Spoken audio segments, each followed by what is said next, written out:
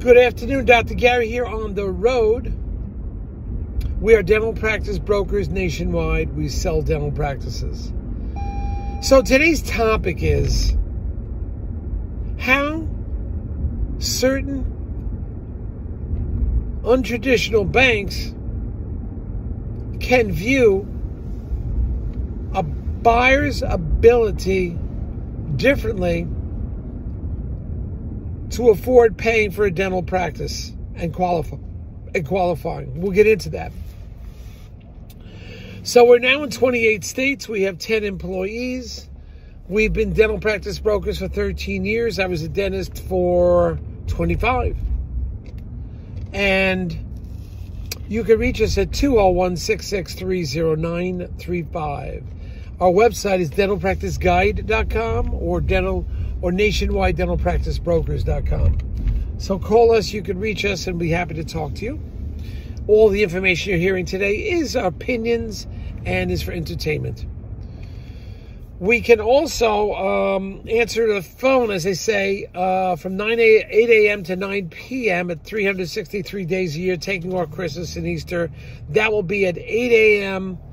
East Coast time, 9 p.m. East Coast time. So we answer the phone essentially every day. So call us. We'll get on top of it. All right?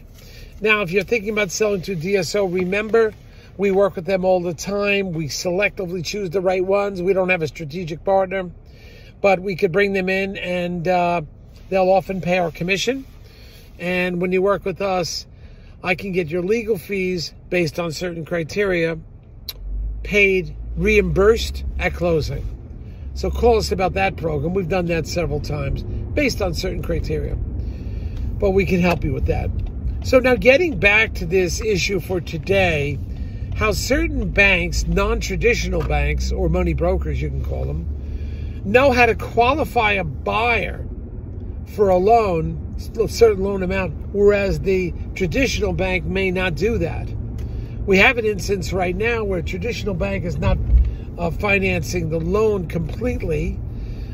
Seller wants a higher number, buyers at a lower number, and banks not making up the difference.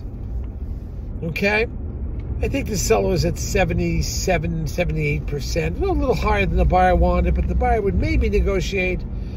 But when I talked to a non-traditional bank, they said, well, let's analyze the buyer's ability to produce, because when banks analyze it or review a buyer, they're looking at credit score, past history, late pays, and so forth, in the credit report. They also should be looking at the buyer's ability to produce dentistry, okay? Because a buyer can be working for another dentist, producing a lot, but collecting a lower amount because of the write-offs of the PPO insurances.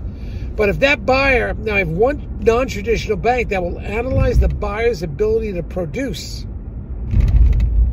rather than just looking at their tax return, because don't forget, the buyer's working for a PPO fees, so a lot of their efforts are reduced by 20, 30%.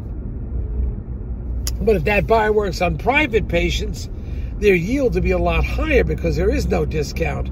So I work with certain non-traditional banks who see the value in a doctor and the doctor's productivity by analyzing, let's say, for example, are they getting the big cases, or is the main doctor taking all the cases, therefore their productivity is low. Then maybe we'll analyze the buyer's productivity when the seller's out of the office, maybe for a 2-week vacation, and the buyer's taking over everything. Suddenly, you can see the buyer's productivity increase remarkably. And certain banks will analyze this and understand this. Others will only take an average, and they can't get their arm around it. So this is important. We go to different sources for you to get the loan approved. And we've been doing this for a long time. Lately, I've been working with one money broker. Again, we don't really want to share that. You can call us, I'll tell you privately.